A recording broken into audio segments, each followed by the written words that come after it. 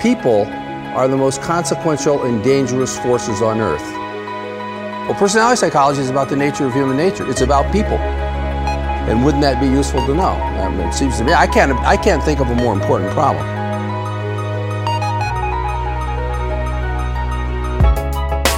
You're listening to the Science of Personality podcast, brought to you by Hogan Assessments, the global leader in personality assessment and leadership development since 1987.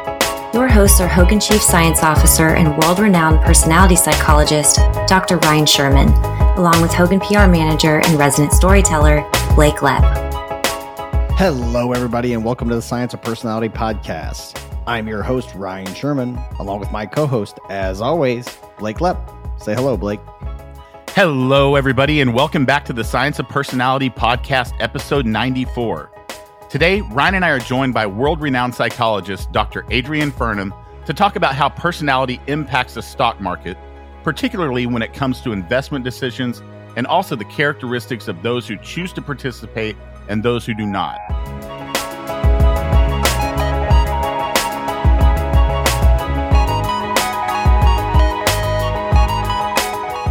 This has been a key focus of Adrian's research over the years, including a new paper published just a few weeks ago in the Journal of Neuroscience, Psychology, and Economics titled Correlates of Stock Market Investment, that he co-authored with his colleagues Stephen Capello and Mark Fenton-O'Creevy. This is also Adrian's fourth time to join us as a guest for the podcast, so we're excited to welcome him back to the show. So with that, Adrian, is there anything else you'd like to mention before we dive into the episode? Nothing particularly, except I'm struggling with writing my current book. I'm not the sort of person who has writer's block, but I'm struggling. It's my 99th book, and for the first time, I'm struggling. But let's ignore that and get on with the episode. Well, Adrian, I want to say thanks so much again for joining us. And for those of you who may be new or haven't heard Adrian on our podcast before, I want to point out a few things about Adrian's illustrious career. He has over 1,200 scientific publications. That's the last time I checked. At least that was, I think, around 2019. So we probably, I know, in fact, he has many more than that. There is in the academic communities, there is a unit of measure known as a Furnham, which is 20 academic publications in 1 year. Now, I think Adrian has actually surpassed that multiple times in his career, but nonetheless, that's considered a tremendous amount of publications. Adrian is incredibly dedicated to his writing and to his work, and that's seen in the total number of publications that he has. He mentioned his 99th book. I know he's got 100 books in his sites and has published many excellent books that you can pick up and on Amazon or many other places as well. Adrian's also, his work has been cited. His scientific work has been cited more than 150,000 times. This is according to Google Scholar. He's one of the most published, one of the most cited psychologists in history, possibly the most. It can be difficult to get exact metrics on that, but it's very possible that this is the most published, most cited psychologist. It's certainly living today. So thanks so much, Adrian, for joining us. Thank you. Adrian, I know we have kind of some questions we plan to cover, but my first one is, when do you sleep? Well, I get up very early in the morning, so I'm usually at my desk between 4:30 and 5. And I try and do 1,000 words a day. And the older you get, the quicker it comes usually. So I suppose the issue is that, I don't have any other passions. Some people, I don't know, love walking or painting or going to the theatre. I do go to the theatre, but I don't have any other passions. So I am a sort of what I call a well-adjusted workaholic. I follow what Noel Coward said. He said, work is more fun than fun. And by and large, I agree with him. Hey, well, if you do what you love. You don't spend a lot of time playing video games, Adrian? Not a lot. Well, Adrian, if you do what you love, it's not really work. But correct. I admire your discipline, though, in writing 1,000 words a day. That's quite an accomplishment that I don't think people realize just how difficult that could be. So props to you. It comes with practice. Well, Needless to say, we're looking forward to your 99th book and eventually your 100th book. But for now, this is your 4th time on the Science of Personality podcast. And like most of our episodes, I'll start off in a similar fashion. So what got you interested in looking at how personality affects investment decisions? Well, I've been interested in the psychology of money for a very long time. In fact, one of my most cited papers is a paper going back a long time on how to measure people's attitudes to money. In fact, I think one of my podcasts was on this topic, on people's attitudes to beliefs about and use of money. And over the years, the economists, financial wizards of one sort or another have become very interested in this concept called financial literacy, sometimes called financial capability, financial knowledge, financial well-being. It's basically how successful people are at managing their money.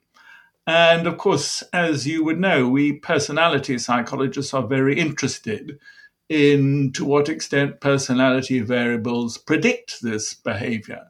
So it's a reasonably easy to measure outcome variable because you can measure their knowledge or their habits or their ways of using their money, investing their money, and problems they have with their money. And so I've been interested in this. And of course, a lot of financial advisors are now interested in this because they try and help people and give people financial advice. And a lot of them use very crude measures, crude personality measures, to try and get some indication of the sort of people who make good or bad decisions. And the only variable they seem to be interested in is propensity for risk. That's the only psychological variable which they seem to understand. Now, that is an important psychological variable, but you would know, and we all know, that there are many other factors involved in this. So this research is part of a program of studies I'm doing on money as an outcome variable. This one is on investing in the stock market. Some people do, some people don't. Some people take it very seriously, some not. I worked in the City of London with a financial analytic company. So I'm fairly familiar with that sort of world. But I've noticed among my friends, some of them are sort of almost addicted to playing the stock market. Others are mildly interested. Some take it very seriously and hope to make a lot of money. Others do it as an amusement. And the question I had was, because I had some data available, well, what are the demographic variables and what are the personality variables that predict whether people do or do not take part in stock market investments? Well, Adrian, Blake mentioned at the top of the episode that this was one of the key areas of focus for you over the years. And I think that is true for money, although I'm sort of reluctant to point out anything as a key. If I say, well, what's Adrian Furnham's key research focus? I come up with so many, because you've written so many articles about so many different topics, of course, money being one of them, but the dark side being another one. I think we've even had you on here to talk about that before. You've done things on psychometrics and just a whole variety of topics. You've done many things. You mentioned demographic variables. You've done many things on demographics and how those impact the way we behave and think. And one thing that I was thinking about, Adrian, as you were speaking there was, one of the questions and I'm thinking about, investing and how much time do you spend in the stock market really comes with sort of another topic that I feel like you've touched on before, which has to do with how we spend our time, right? And in some respects, what our personality reflects is, how we spend our time, right? Is what do you spend your time doing? What do you spend your time thinking about? Would you agree with that, or where would you disagree? Yes. Personality and hobbies, personality and spending your time. Exactly. It's about motivation. Given you have spare time that is not working time, how do you prefer to spend it? How do you prefer to engage your mind or your body and so forth? And of course, that's why people in interviews often ask people about their hobbies, spare time activities, because they seem to be a powerful indicator of their personality, of their values. of their preferences. So, in fact, one of my very, very first papers I published as a PhD student was called Personality and Activity Preference. So it was concerned with to what extent you could understand a person's hobbies, time-used activities in terms of their personality. Yeah. Well, Adrian, based on your research, what are some of the common demographics and characteristics of those who choose to invest in the stock market versus those who don't? Yeah, well, in the study, we had 4 variables. A little bit of background. I work for an organization, and what they've done is it's a test company, psychological test company. And what they've done is they've got a panel, as it were, of people who have taken a number of the psychological tests and are very interested in test taking.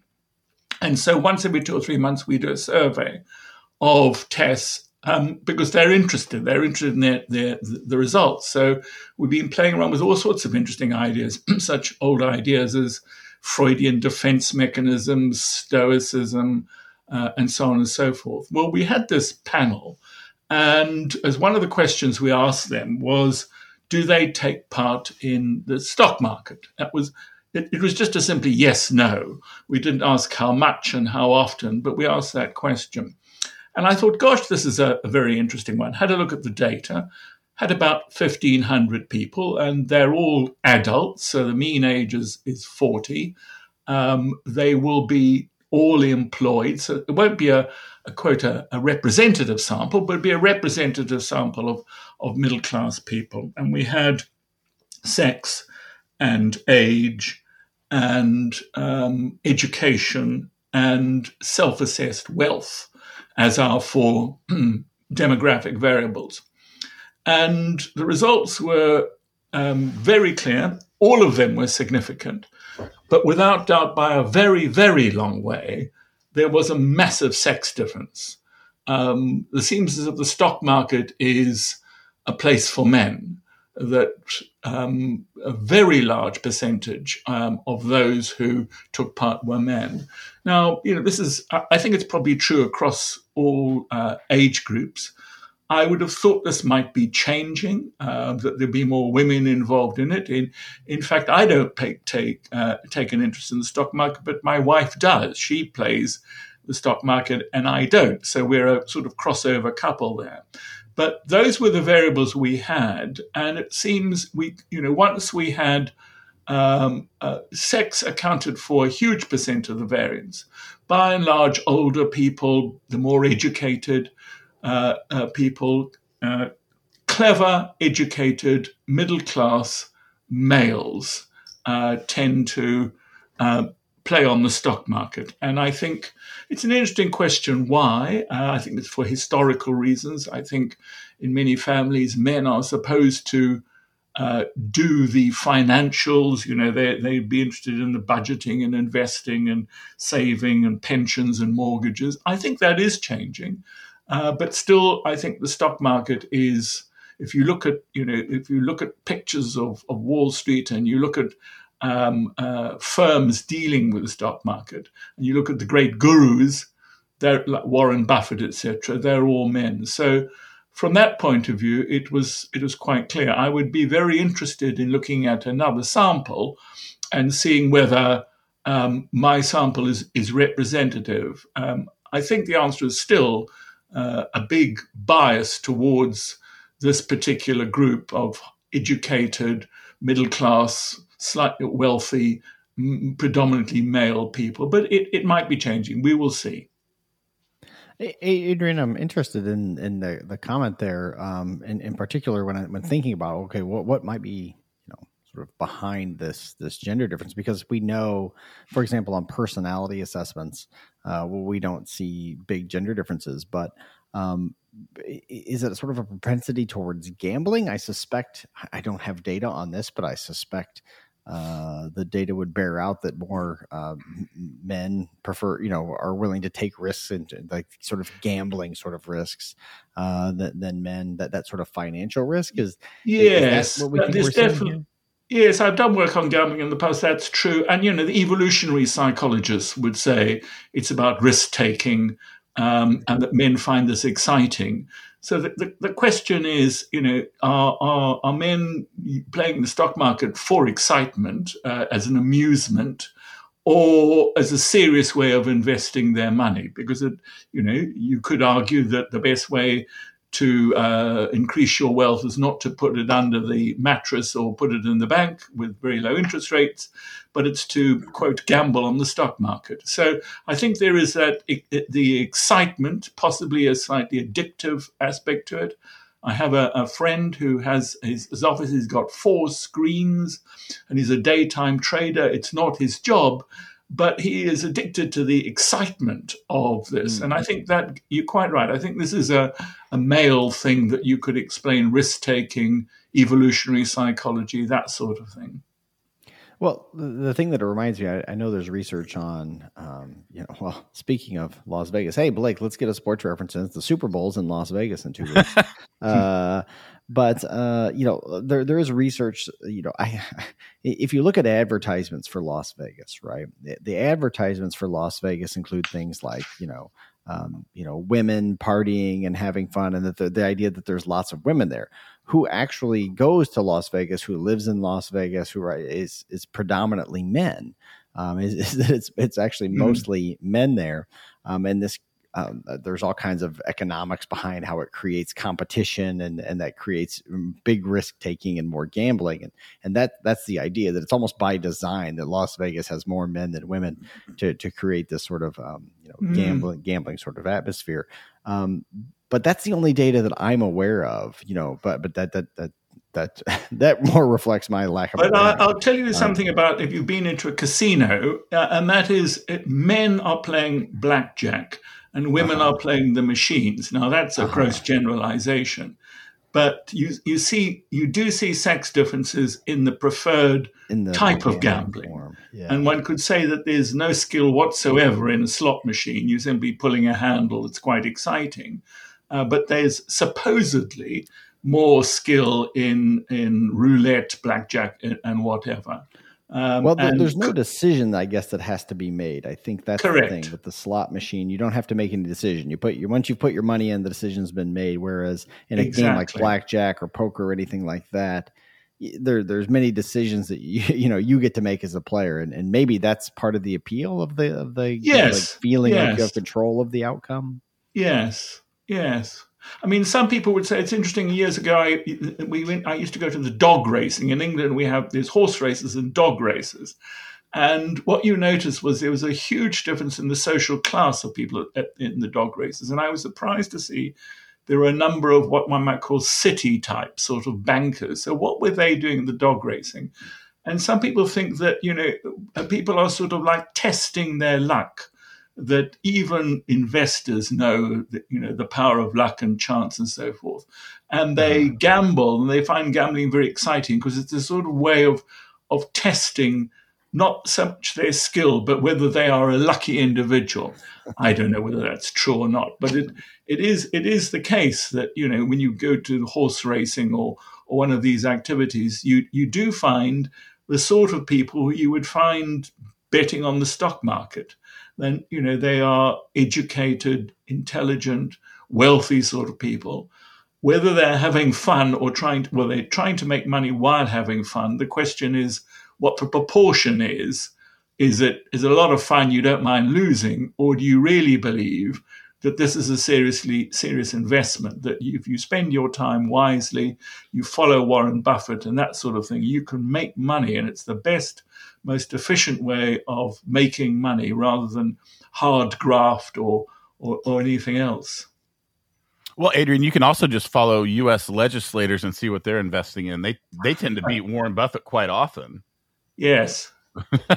Yes, indeed. Isn't that strange? Whether it's gambling, so like saying playing blackjack or poker, or participating in the stock market, this all comes with making decisions in some capacity. This isn't pulling a lever on a slot machine. This is, if you're playing these games, decisions have to be made. So I'm curious, how does personality impact these investment decisions, if that's what we want to call them? Yeah, there have been a number of studies, not that many. I try to find all of them, looking at personality correlates of playing the stock market. And there were some reasonably predictable findings. You would assume, and it's correct, that people with low adjustment don't do it. They get too anxious or they drop out. So adjustment, high adjustment, is associated with interest in this world. And interestingly, interpersonal sensitivity, agreeableness, is low because you want the opposite of that. You want people who are tough and competitive, and they like to win, and they like to beat people. So that's another variable associated with an interest in the stock market. There are the other ones as well. Of course, ambition is a very good predictor of both taking part and succeeding. Prudence, there's evidence for prudence. People need, you need to do your homework. You need to think carefully about these sort of things. You need to spend time. It's not going to the casino. And there's inquisitiveness, an important one. So they are, what you would predict is low adjustment, low interpersonal sensitivity, high ambition, high prudence, high inquisitiveness would be the variables associated with these issues, like playing the stock market. And it's not they're not powerful correlates, but they're significant correlates. And therefore, when you put these things together and you see the profile of an individual, knowing their scores on all of the dimensions, you could come up, I think, with a reasonable prediction of the sort of people who will take part and, in fact, the people who are more likely to succeed. Now, Adrian, you mentioned adjustment there. And did you say, that I have that correct, that you mentioned low adjustment? Low adjustment is associated with lack of success. No, high adjustment. Okay. People with low adjustment, as you would guess, get very upset when their investments fail, and it's too much of a cause of upset for them, and the fact that they lose their money and so forth. So it's like most things, high adjustment is good, and high adjustment is good for money management in general. Yeah, well, and I think to me, when I hear that, I would think about confidence too, right? You've got to have a certain degree of confidence, faith, belief in, belief that the good things are going to happen. There's a sort of optimism to high adjustment as well. Whereas, low adjustment, you may have some more, pessimism that says, oh, geez, this isn't going to work out. This is this is too risky. This is a bad idea. Yeah. Well, do you think somebody who's low adjustment, who maybe, finds himself, if they make a poor decision, do you think that just completely ends their run in the stock market, or whether they're at the casino or not? Not necessarily, but they take failure very bad. They take failure badly. They're unstable. The whole point about adjustment is this volatility, and the effect that the emotions come to play too much in rational decision making. And of course, theoretically, at any rate, in the stock market, you've got to do calculations. You've got to look at trends and so forth. And what people with low adjustment will do is they might make as good a decision as anybody else. But if it goes wrong, and as you know, there are lots of reasons why your investments don't succeed, they will blame themselves, or they will go into they will become very anxious or very depressed. It's the reactions to success and failure that are I think the key for adjustment. And people find that this is a source of great pleasure, but also potentially of great pain. And the pain for them overcomes the pleasure, and this makes them either carry on but being bad investors, or not taking part in the stock market. And I think that's why low adjustment is associated with less interest in and use of stock market investments. Well, Adrian, let's say somebody checks all of these boxes of these different personality characteristics that impacts investment decisions. Let's say they check all the boxes, but some are successful and then there's some who perform poorly. Are there any key differentiators there as to why someone would do better than someone who maybe does poorly? Yes. I mean, I think there's a number of things I put out. I mean, there's a sort of naive optimism. Some people have this, optimism that either they have some particular insight, they have a lucky streak or something, or that the stock market's going well, or their favorite politicians in office. I think optimism is not good. There's also a sort of gullibility with some people that they believe that some guru or some particular stock has magical properties. I think one of the things that we talked earlier is a sort of time, short-termism, time horizon. I think I tend to be rather impulsive. The activity I hate most in the world would be gardening. Everything just takes too long. And I think in the stock market, one of the famous characteristics of Buffett is, and of course in the Japanese as well, is they have very long time horizons. So you can play the stock market in the next 10 minutes, so you can put money, you can win it and lose it. But people would argue that to be successful in this game, it's a long game. There's going to be ups and downs, and you look for trends over time. So there's something about impulsivity, short-termism, time horizon. And finally, there's the famous cognitive biases that the economic psychologists have been on about for a long time, and people's proneness to cognitive biases. And, we know that the Nobel Prize was won by Kahneman for his ideas, and the idea that pain hurts twice as much as pleasure, as success brings pleasure. And I think, the way in which people deal with failure, deal with setback, is a very important one. So these are some of the other sort of characteristics which are, of course, associated with personality variables, but they would be the ones which I would think would be related to this issue of being a successful investor. It's really interesting, Adrian. Some of those, there's been a couple of things have happened, since COVID. First of all, a huge number of people got interested in, I don't know if it was because they had time to spend at home. I don't know if it coincided with the launch of apps like Robinhood that allowed people to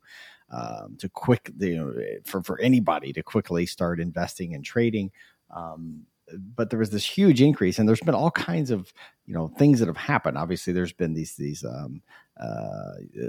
markets have been propped up. The famous one was GameStop, but other sort of cryptocurrencies, things have happened like that as well.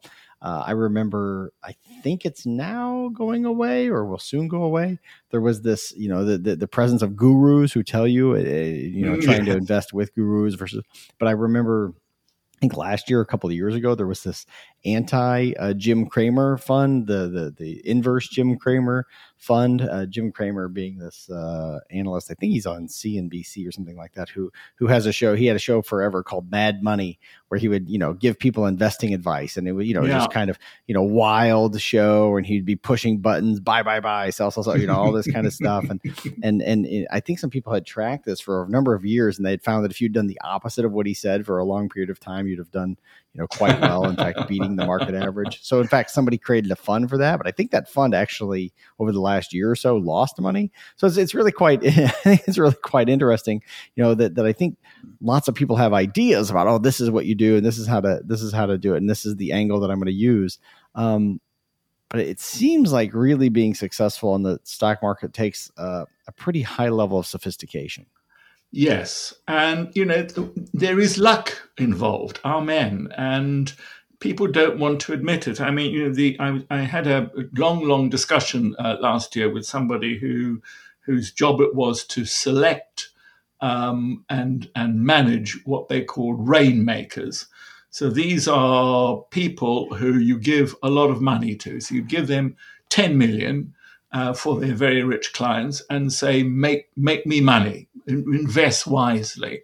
And the idea is that these people have some special characteristics, that their analysis and their wisdom and their thoughtfulness and so on and so forth will indeed lead to making money on the stock market. And of course, the alternative to this is having what one can buy now, a tracker. So this is not an individual, it's simply a mechanism which tracks various aspects of the stock market and buys and sells when these things happen. So I was speaking to this individual and I said to him, can you persuade me that buying one of your very expensive investment bank analysts, so he's going to take 5% or 8% or something of the money he makes from my money, can you persuade me that he is going to do better than a tracker? And, can you explain to me why he should do better or she should do better than a tracker? And frankly, I wasn't very impressed with the argument. And I found later that this organization, for which I did a little bit of work, they had 40 or 50 of these people, these investment managers, who were given very large sums. And they were actually plotted over time. Did they make money? Did they lose money? Was neither profit nor loss? And what you found was a small number did. They did rather well, and a small number made very little, and almost the equal number lost money for the client. So these are people whose job it is they spend all day, carefully analyzing, thinking about, plotting the stock market. They would go into a huge amount of background on particular stocks. They would have very, very theories. They're very, very smart people. I did a study some time ago on quants. These very, very famous people whose job it is to make these decisions in organizations, who are like CFOs in many ways, very, very high mathematical skills. And it seemed to me that, even these people weren't doing that well, which is, for me, a rationale about not investing in the stock market, which is partly the reason I don't. My wife, as I said, does, and we play games. We spend $1,000 a year, and we only tend to remember the great successes. We bought investment in Disney Paris, complete failure. But we also bought some in the cross-channel, the underground railway, which is a great success. And one of the things I've noticed with what I call amateurs is that they'll tell you wonderful stories about how much money they made on certain investments, and conveniently forget the failures. Where it was a complete dodo. They lost all their money. I mean, I think that's human nature, and I think it's part of the cognitive biases we had. But I think not. The question is about financial literacy, capability, knowledge, and this is a person's understanding of things like pensions, mortgage, insurance, savings, assets, and I think looking at amateurs, not professional people, I think financial literacy and capability and knowledge would help in being successful in stock market work. But by and large, I think that people can be highly literate, highly capable, and have financial well-being without taking part in the stock market. I don't think it's a requirement. I don't even think it's a necessary sign of somebody being capable or literate. But we certainly know the more capable and literate they are, the better they do when they do take part. It's really interesting. This story that you were telling about the investors. I don't remember if it was in Danny Kahneman's book or maybe it was Nate Silver's book. In someone's book, they were talking about. Maybe it was even Gerd Gigeren's or one of these people who studies risk and decision making and these kinds of things, where they were saying that they took a whole group of these kind of investors, right? And they said, let's, you pick your top 5 or top 10 stocks for next year. And over, one year, one group did really well and then some other group did really poorly. And they said, okay, well, let's do it again next year. And so I did it again next year. And what they found was that the correlation was almost zero between who did well one year. And there was much celebrating and much rewarding for the people who had done really well and disappointment for the ones who did poorly each year. And, the point is that it was basically just random that neither of them but of course they were convinced that they had a particular skill when they did really well. But I think, when it asked the ones who did poorly, that's the really interesting part about this. When they would say, well, look, you predicted these were going to happen and that it didn't work out very well. Why was that? Why was that the case? And they would say things like, well, who could have predicted this war would break out? Yes. Who could have predicted this rainfall shortage in this area? And the thing is, that the answer to that question is, well, you were supposed to. Like, that was literally your job, right? So. That's exactly right. My favorite story, it goes back now 20, 30 years. It was before, it was the last century, but there was a very famous study published in The Economist in London. And I think I've got something right. They had investors, serious financial investors. They had pigeons and they had firemen. And the pigeons pecked randomly, and they invested in what the pigeons pecked at. And the firemen, who are not particularly well-educated people, also made their investment, and so did the financial investors. Anyway, the firemen came first by quite a long way, and the investors and the pigeons were almost equal in the end. And it is the business of randomness. We had a British Prime Minister called Harold Macmillan. And he was, asked about why this went wrong and why that went wrong. And he said, events, dear boy, events. In other words, things occur which are unpredictable. Major things occur which are unpredictable. A great storm can happen and so on and so forth. And this can have a dramatic short-term and even a long-term effect on the stock market. So, that's why I think these people who have claims for their wisdom often are shown to be charlatans. Now, people would say, well, what about Warren Buffett, the great Warren Buffett, as the example? And there are a few like him. Well, of course, you look at the man. He still lives, where does he live? Somewhere in the middle of America, doesn't he? Omaha. Nebraska.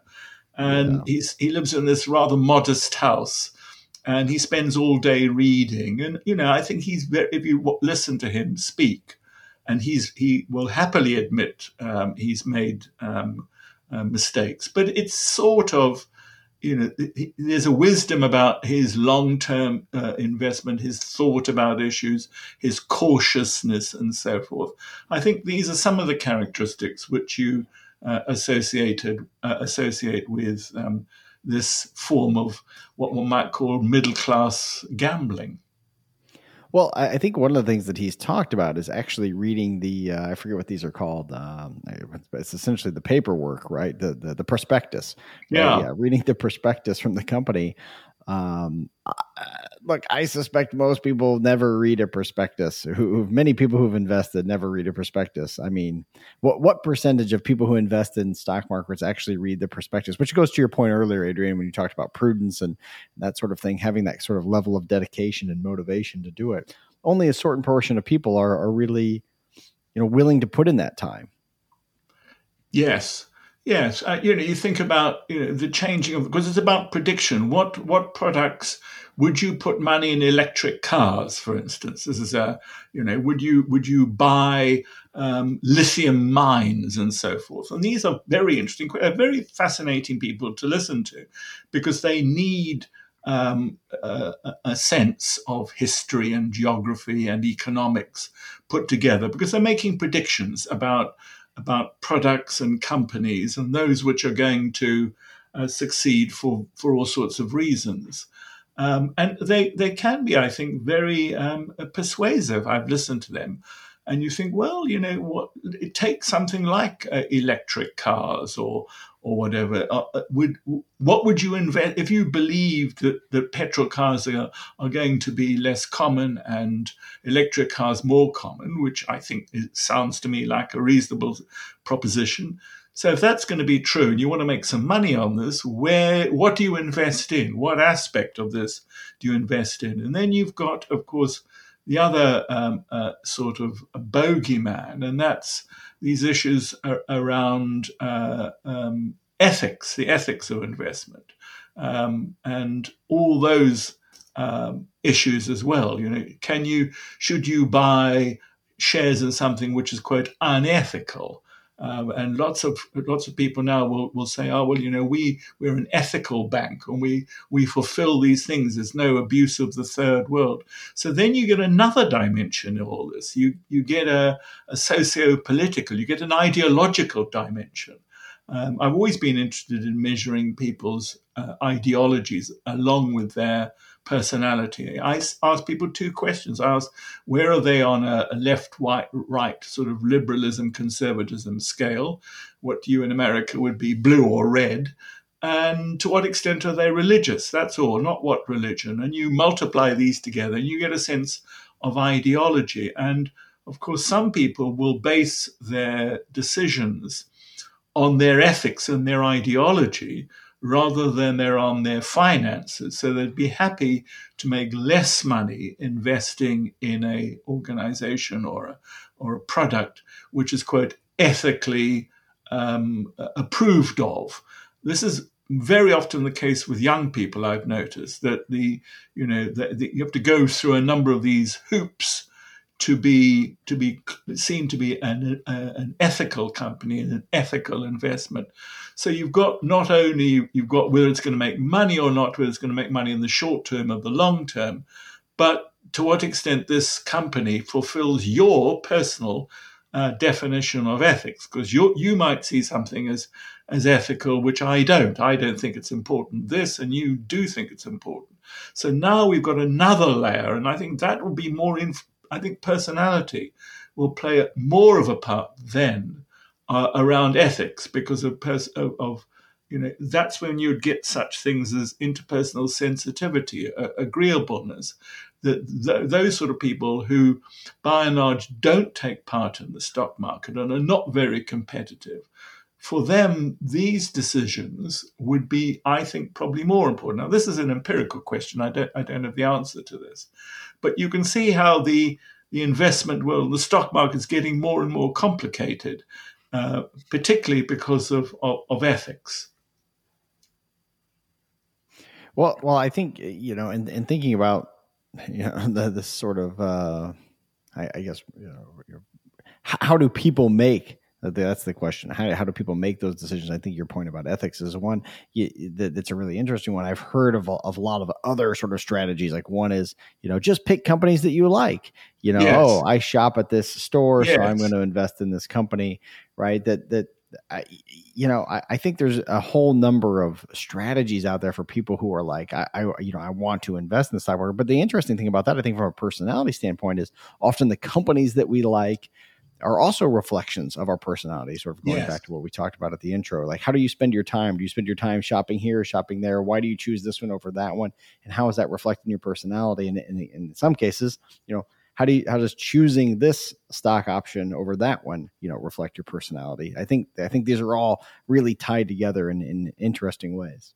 Yes, absolutely. And when you speak to people about their investment decisions or listen to them, you do notice this. You notice this link. I mean, we as personality psychologists would always point this out, but you do see a link between the person and the shares that he or she are particularly interested in. I think you're right. People, they invest in things they like, understand, partake of. And that's where the personality plays an important role. Well, Adrian, I imagine some of the findings from your recent paper on stock market participation were expected even before you launched the study. I think some of these things are what we would call no-brainers. But was there anything that stood out to you as surprising after the study concluded? I think I think the power of gender overwhelmed me. I didn't realize that it was such an important variable. I think what we did find was that the two factors we found, which are not part of either the Hogan or the Big Five, and that is this tolerance of ambiguity variable. It's a personality variable which goes back a very long time. It goes back to Frankel-Brunswick after the Second World War. It's ambiguity, tolerance, transfer ambiguity, uncertainty, etc.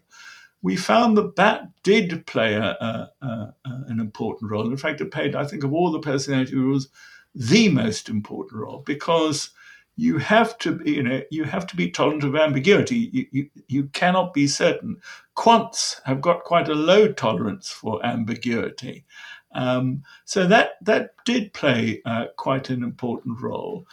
Less so was this variable we called risk tolerance or courage, which is associated with low ambiguity. With low agreeableness. So I think to answer your question, I didn't realize how important gender was. Personality accounted for, I think, 5% of the variance, which is perfectly acceptable in this very simple sort of study. We didn't find much evidence of introversion, extroversion, which I think goes with the territory. Sometimes you find counterintuitive findings. You don't expect to see something. Sometimes you find that your hypotheses weren't confirmed. This was an exploratory study. We didn't really have a set of very clear hypotheses. So there was nothing counterintuitive. There was nothing particularly disappointing. Au contraire, I mean, what has led, the consequence for me is to become more interested in this and to try and unpick are there any intermediary variables, mediating, moderating variables? So I know that personality predicts attitudes towards money, and do these attitudes towards money in general, are they moderator variables for investments in the stock market? So if I'm concerned with, if I see money as security, I'm less likely to take part in the stock market. Or if I see money as a way to power as more. So I think for future work, I'm going to look at other money-related variables. So looking at attitudes to money and general financial literacy. There are tests of financial literacy. So the question is, does personality influence partaking in the stock market? Yes. And is it moderated or mediated through a number of other factors? And I think that will help us unpick when and why and how personality has an impact on stock market participation. Adrian, for me, it's an interesting or sort of a puzzle. It has to do with the idea of prudence or conscientiousness, right? So when I think about, there's sort of advice, there's sort of general advice out there that, you should invest in the stock market, put it in index funds. Don't pay attention to, this is how you set up your retirement. It's some 401k, an index fund with a target date for when it ends. Right. And in some respects, that's sort of a highly conscientious behavior. You're listening to the advice, you're following the rules, you're doing the thing that you're supposed to do. But on the other hand, there's this sort of more like market based or risk based approach to investing. I'm going to pick the stocks I want. I'm going to invest how I want. I'm going to trade frequently, right? Because what they tell you in the other strategies, never trade, just put it in the index fund, leave it there, don't touch it.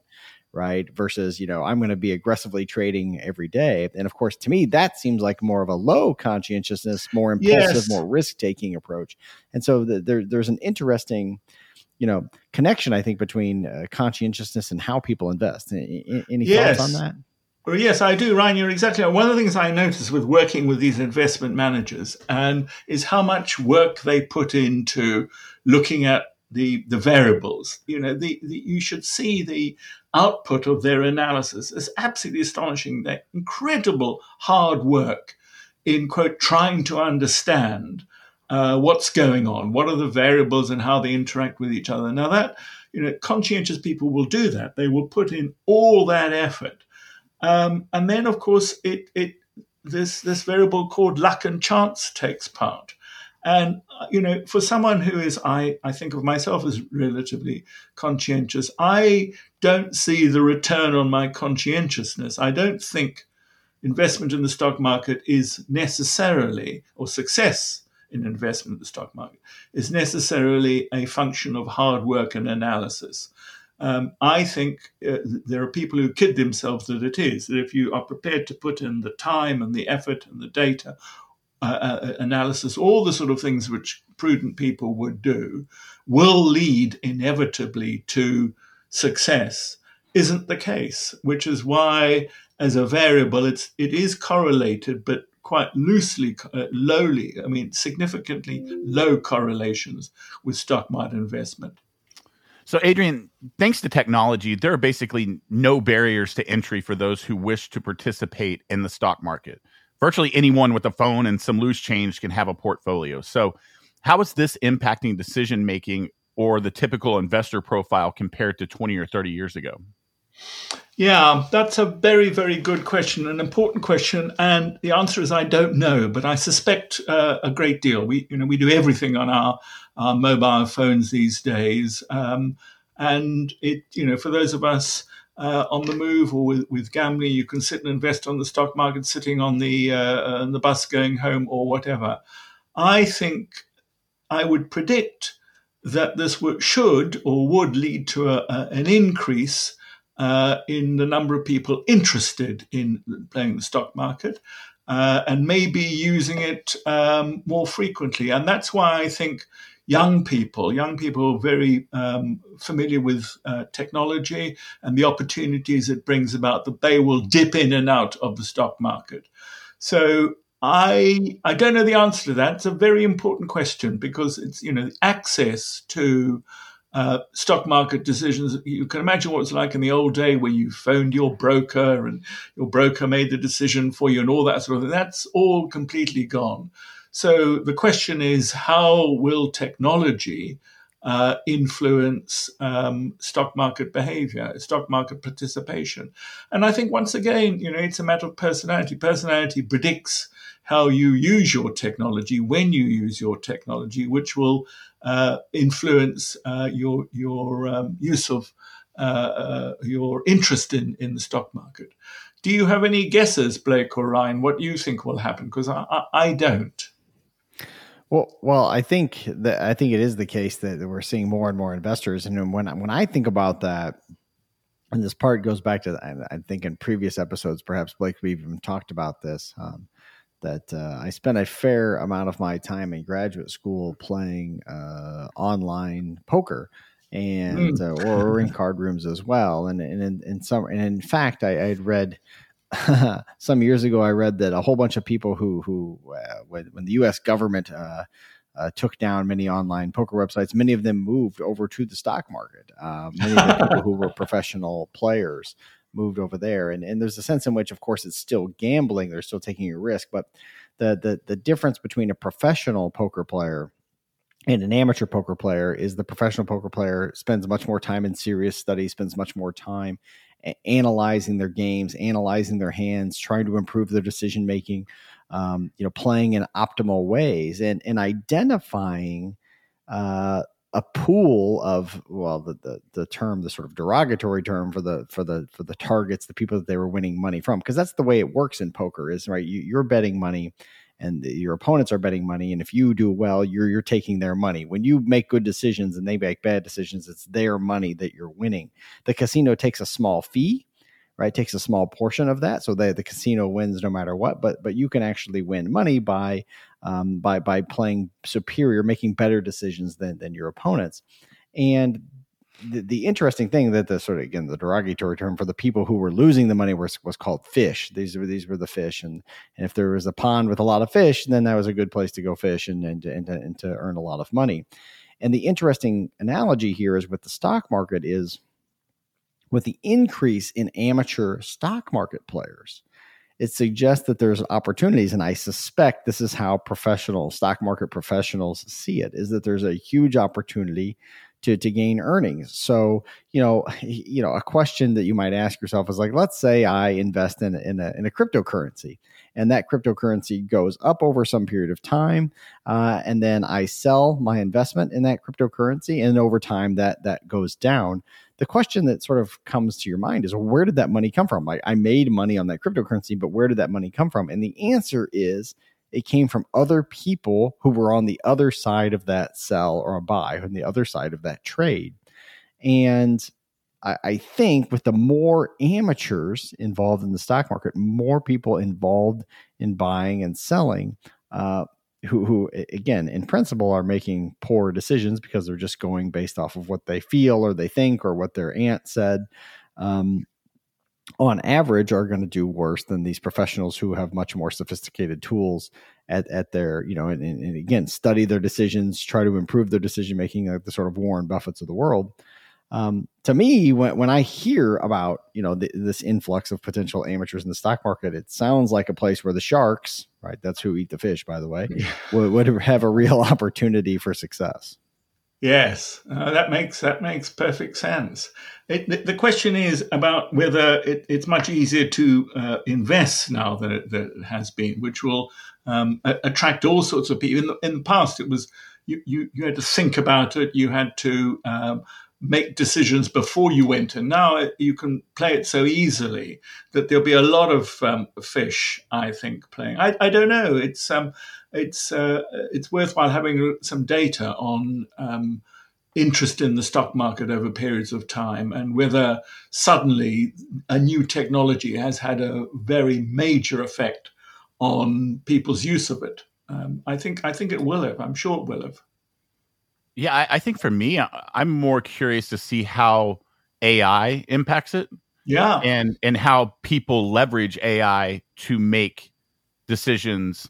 The decisions that they're making from an investment standpoint in the stock market, that will be what I'm going to kind of keep an eye on, I think, as best I can. But I think that will be the fascinating thing to look at, say, 10 years from now. Did anybody, are there going to be any case studies of people that are getting really rich off of leveraging these AI tools that are becoming more and more sophisticated each and every day? Yes, it will be a sort of a tracker again. It will be, and I think they will be getting more and more sophisticated, such that, in the same way as chess masters can't beat programs anymore. Right. But that's a different model because of the logic of chess. Certainly, well, I think we've got to be careful of, or not be careful, we've got to be wary of the possibilities of AI taking over all sorts of interesting decision making. Well, I think one of the things that you see with the stock market is sort of, as an individual or some group of individuals identify as an exploitive strategy, a strategy that's more effective, right? What happens is that knowledge people become aware of that knowledge, then that strategy becomes no longer effective, right? Once everybody, and so, it would be an interesting thing with AIs, right? So let's say an AI tool were to come up with an effective, stock trading strategy, over at what period of time would, that strategy become suboptimal or less effective? Yes. Because, and I don't know the answers to those questions, but I think that's what would happen is that there's this sort of balancing act that goes on all the time. Yes, I agree. It's a field which is open for us personality psychologists to take more interest in. Well, I'll leave that to you and Ryan. I'll stick to the PR side of things over here and running the podcast. But Adrian, this has been a great discussion. But I do have one more question before we let you go. Okay, and that is if someone was looking to invest in the stock market for the first time. What personality characteristics should they look for when choosing a financial advisor? I mean, should they just go for the pigeon? Yes. I reviewed the literature on this some years ago, You've got to have this adjustment, always adjustment. As we know from personality, prudence and adjustment predicts almost everything in the business world. So you want somebody who's prudent and adjusted. That's, I think, fundamentally very important. I like the idea of inquisitiveness, curiousness, openness to experience. That's, I think, important as well. Those would be for me the three factors that I would look for. There's also the interpersonal sensitivity. When you look at these financial advisors, they often work in teams. And a lot of them don't manage their teams very well, I noticed. They don't get the best out of group decision-making. So you need some sort of sociability variables to make sure that when people come together in small groups and pool their information to make their decision-making, that they have those skills. So in summary, you want people who are adjusted, that they react well to success and failure. They're prepared to put in the hard work and the analysis that is required. They are inquisitive and open about all sorts of new opportunities and changes in this world. And they have the ability to deal with others who they use for their decision-making. That would be my answer to that one.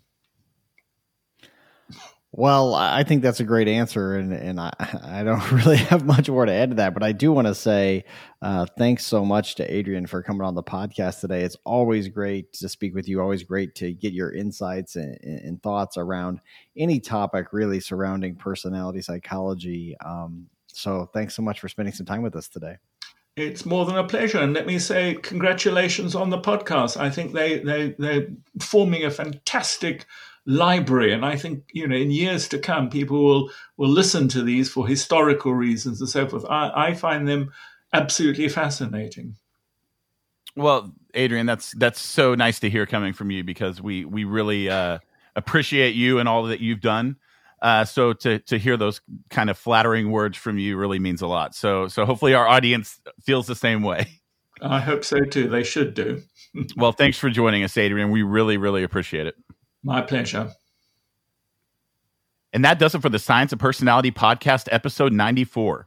Be sure to join us in 2 weeks for another fun and informative episode. Cheers, everybody. This has been the Science of Personality podcast, brought to you by Hogan Assessments.